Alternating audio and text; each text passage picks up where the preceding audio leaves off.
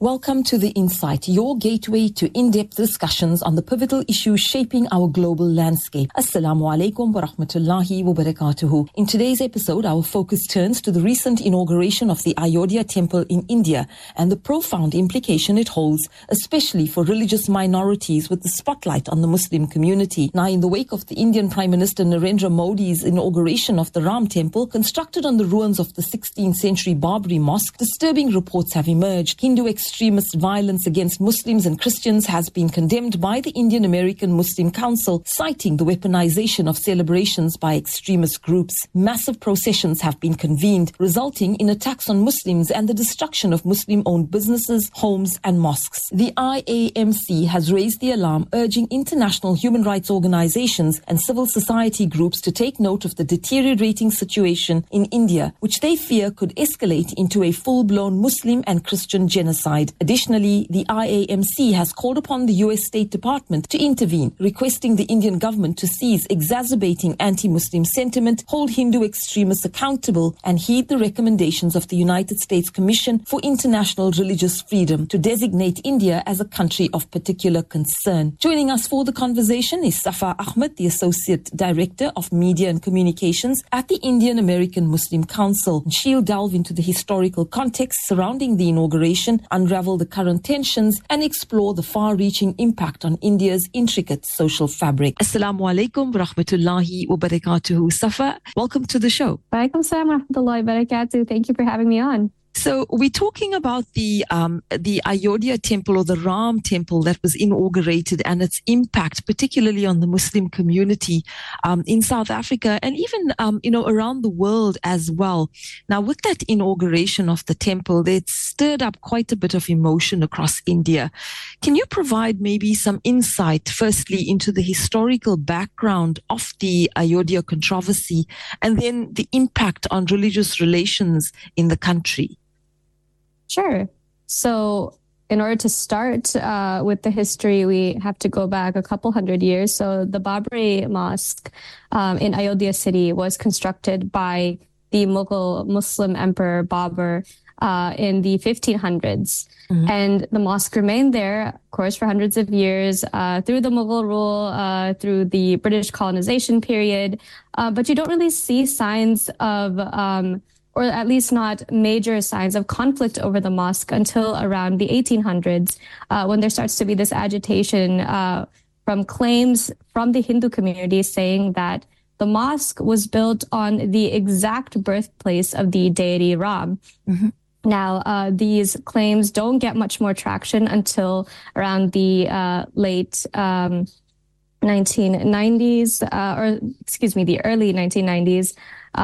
So these claims don't start getting more traction until like the 21st century, and this movement comes into play. It's called the Ram Janam Bhoomi movement, basically mainstreaming these claims that that place where the mosque was built was where the deity Ram was born.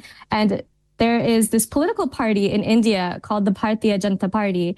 And this party, they jumped full force behind this movement. And they actually rode this movement up to great popularity in India in the 1990s. And so the BJP, as your viewers might know, is currently the ruling party in India. They actually gained a lot of power by claiming that, yes, this mosque needs to be demolished and a temple needs to be built there. And of course, in 1992, this movement gained so much traction among specifically Hindu militant groups, yes, which the BJP to this day retains links with. Groups like the Vish Hindu Parishad, groups like the Bajrang Dal, groups like the Rashtriya Swayamsevak Sangh. All of these are major Hindu paramilitary groups in India that have quite long histories of supporting Hindu nationalism or Hindu supremacy or Hindutva. And all this is linked, of course, to this idea of historic Hindu glory in India, which is where a lot of this fuel for the argument that the Babri Mosque was built on a demolished Hindu site comes from. It's this it's built off this claim that we need to take back what the Muslims took from us. And of course, this is like a very, it's a very distorted claim, and I'll go into why in a bit. But essentially, the BJP is at the forefront of this mob that gathers around 150,000 people, specifically militants, who go towards that mosque in 1992 in December, and they demolish it. And it's a violent demolition. They descend on the mosque with hammers, with tridents. They tear it down. And after that, they unleash violence on the surrounding Muslim neighborhoods. So there are several houses that are attacked. There are neighborhoods that are burned. There are people who are killed. And this sparks violence all over the country where Muslims are attacked, killed, and other mosques are destroyed. And that's what happens in 1992. From there, there is a long dispute over what do we do with this land now.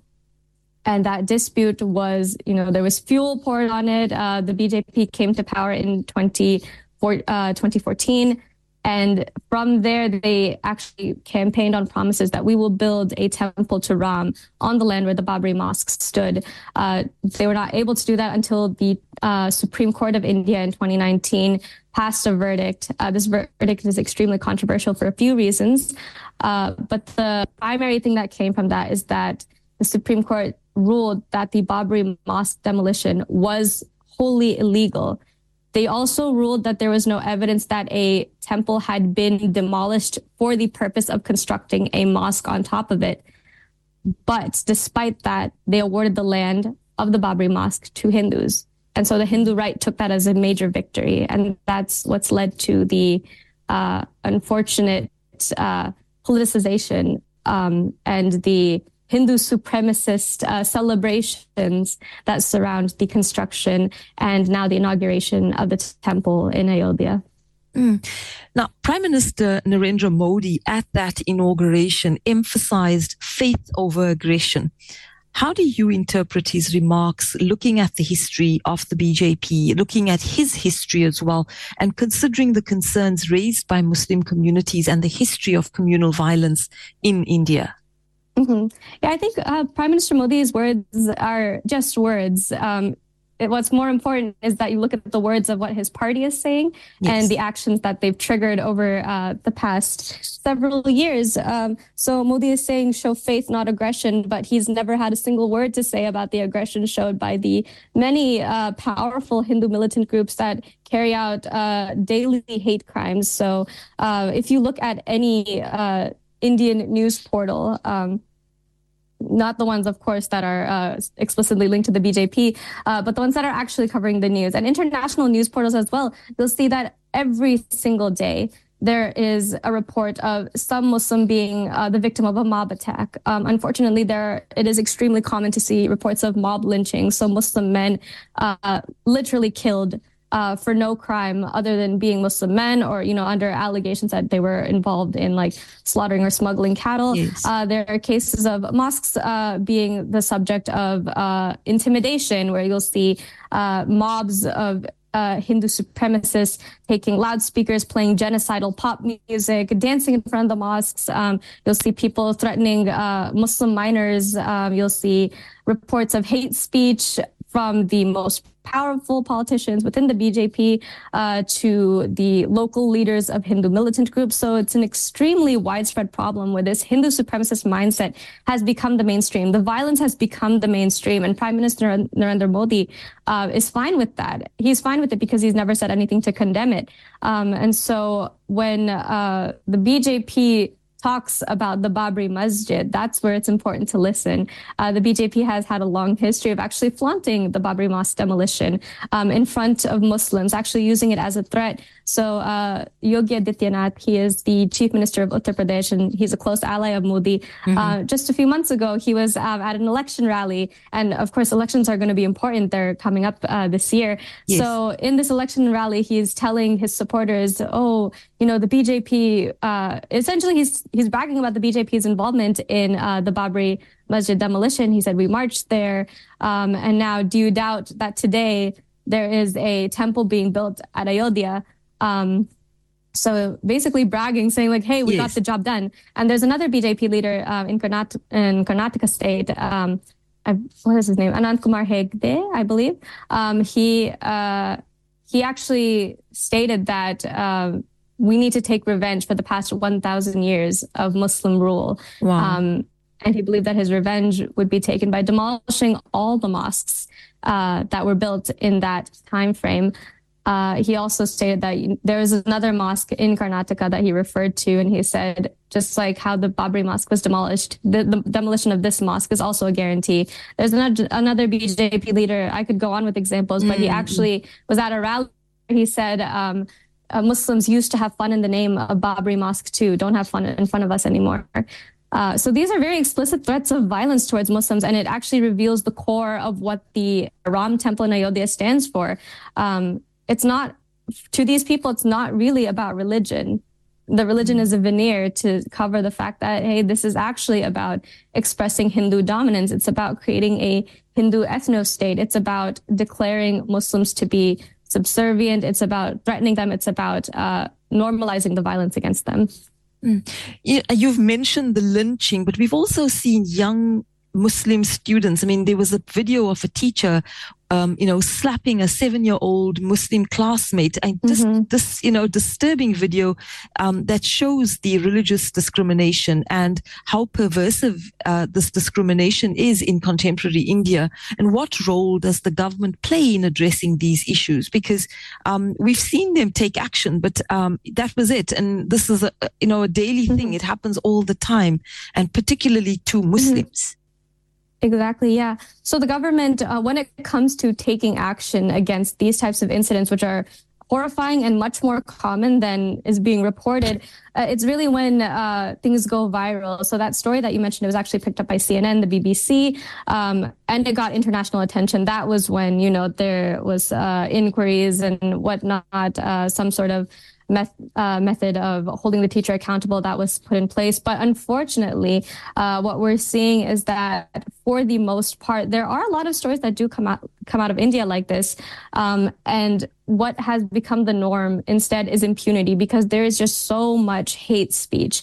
And I'm talking about not just teachers to students, because there have been cases of teachers verbally abusing students for wearing the hijab, or, threatening them, or, using some sort of slurs against them just for being Muslim. But we're also seeing it from the students themselves. So if you recall the hijab controversy in Karnataka state, where they actually banned students from wearing them to school, there were a lot of Hindu students who marched in protest against their own classmates, including young women who said, we're protesting the fact that these girls are trying to wear the hijab to school.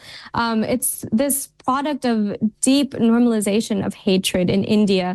We're seeing it in every single sector of society, in the workplace, at school, in the government, in the media. The media is a big one, on social media. There's really no condemnation coming from the government. There's no real accountability for anyone, because, when these videos go viral, yes, you'll have people condemning them, but you also have people sharing it in celebration, saying this is a great thing. And so this is a very deep-rooted problem, and the government would have to do a lot more than addressing one or two viral cases in order to solve the problem. Yeah. Now, the Ayodhya temple inauguration has been faced with criticism from other Hindus as well, especially Hindu leaders who argue that it violates their scriptures. And we're seeing a similar situation when we look at the Israeli-Palestine war, and the internal divisions that we see here reveals within the Hindu community these specific divisions. It's not so enhanced amongst Christians, or toward Christians, I should say. But with Muslims, it seems to be much more on a different level altogether, almost as if they want to destroy and demonize the Muslim community. How does this distortion of historical narratives contribute to the current atmosphere of religious intolerance in India? Yeah, so again, in order to understand that, I think we need to start with the lens that this history is viewed through, because India has a very long history. It's millennia and millennia of different kingdoms, different groups getting along, warring with each other, conquering, conquest, invaders come, invaders go. And so the lens that specifically the Muslims are viewed through needs to be understood. That lens is that of Hindu supremacy. And very quickly for the audience, I'll just define Hindutva or Hindu supremacy, as I've been referring to it. This is an ideology that assumes that Hindus are the true Indians. It's actually inspired by European ethno-fascist movements in the 20th century, in the World War II era, including Nazism and the fascism of Mussolini. And it assumes that Hindus being the true Indians means that everyone else is an invader or a foreigner, and therefore they need to be expelled from India or subjected to genocide or erasure.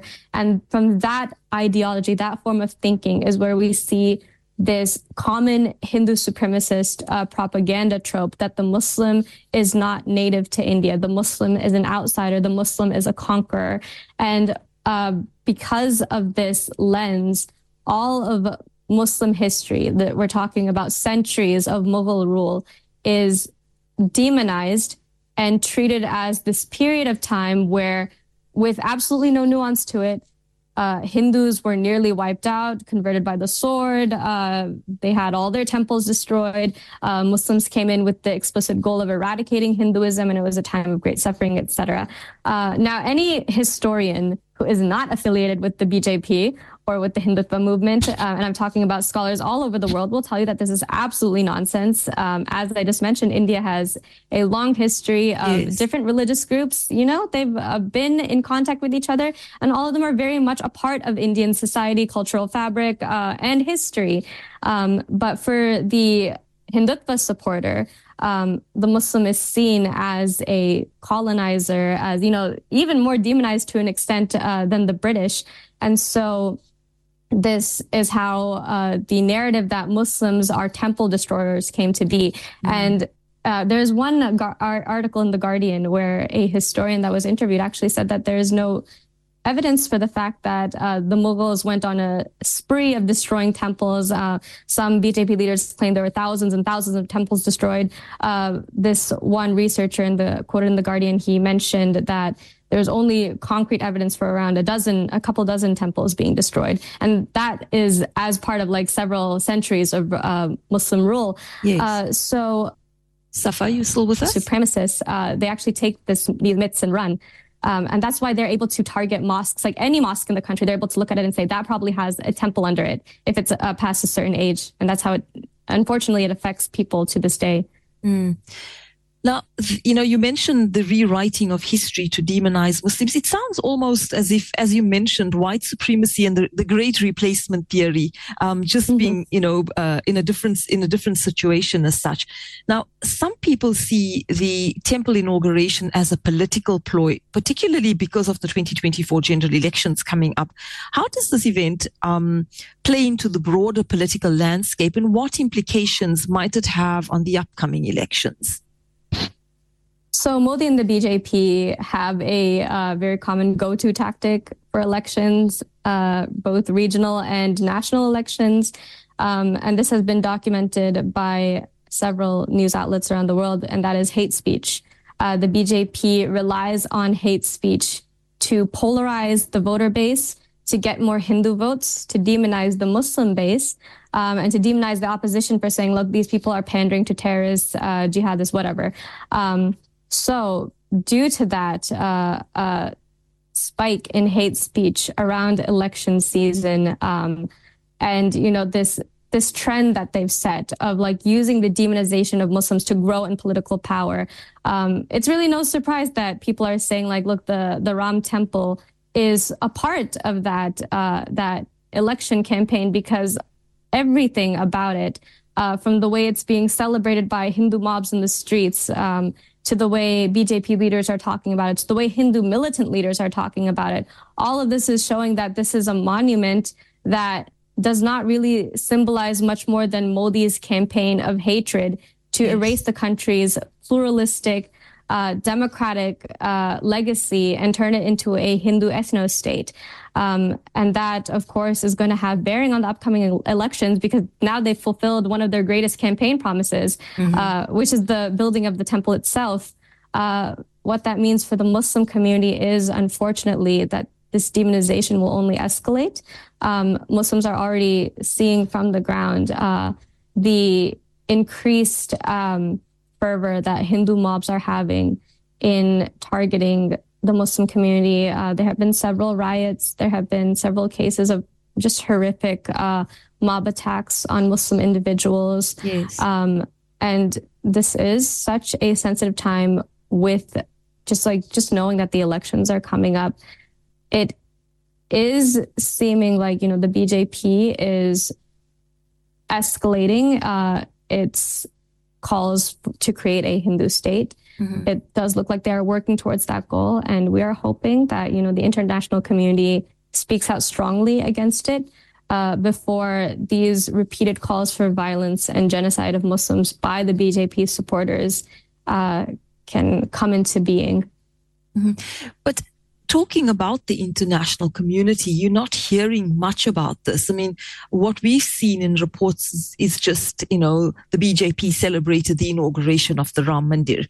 And that's about it. You're not hearing much about what is happening with regards to the human rights abuses, the civil rights decline, and how much of global pressure needs to be put on them or before something escalates to such a serious nature that it becomes a situation that becomes untenable for the Muslim minority in the country. Yeah, so with regards to international media, Al Jazeera, the BBC, and in some cases, the New York Times, The Guardian is also a good example. They've all had coverage of the Hindutva movement, about the BJP's democratic backsliding. So there has been somewhat decent coverage of the political landscape that India is in and how that relates to the building of the Ram Temple.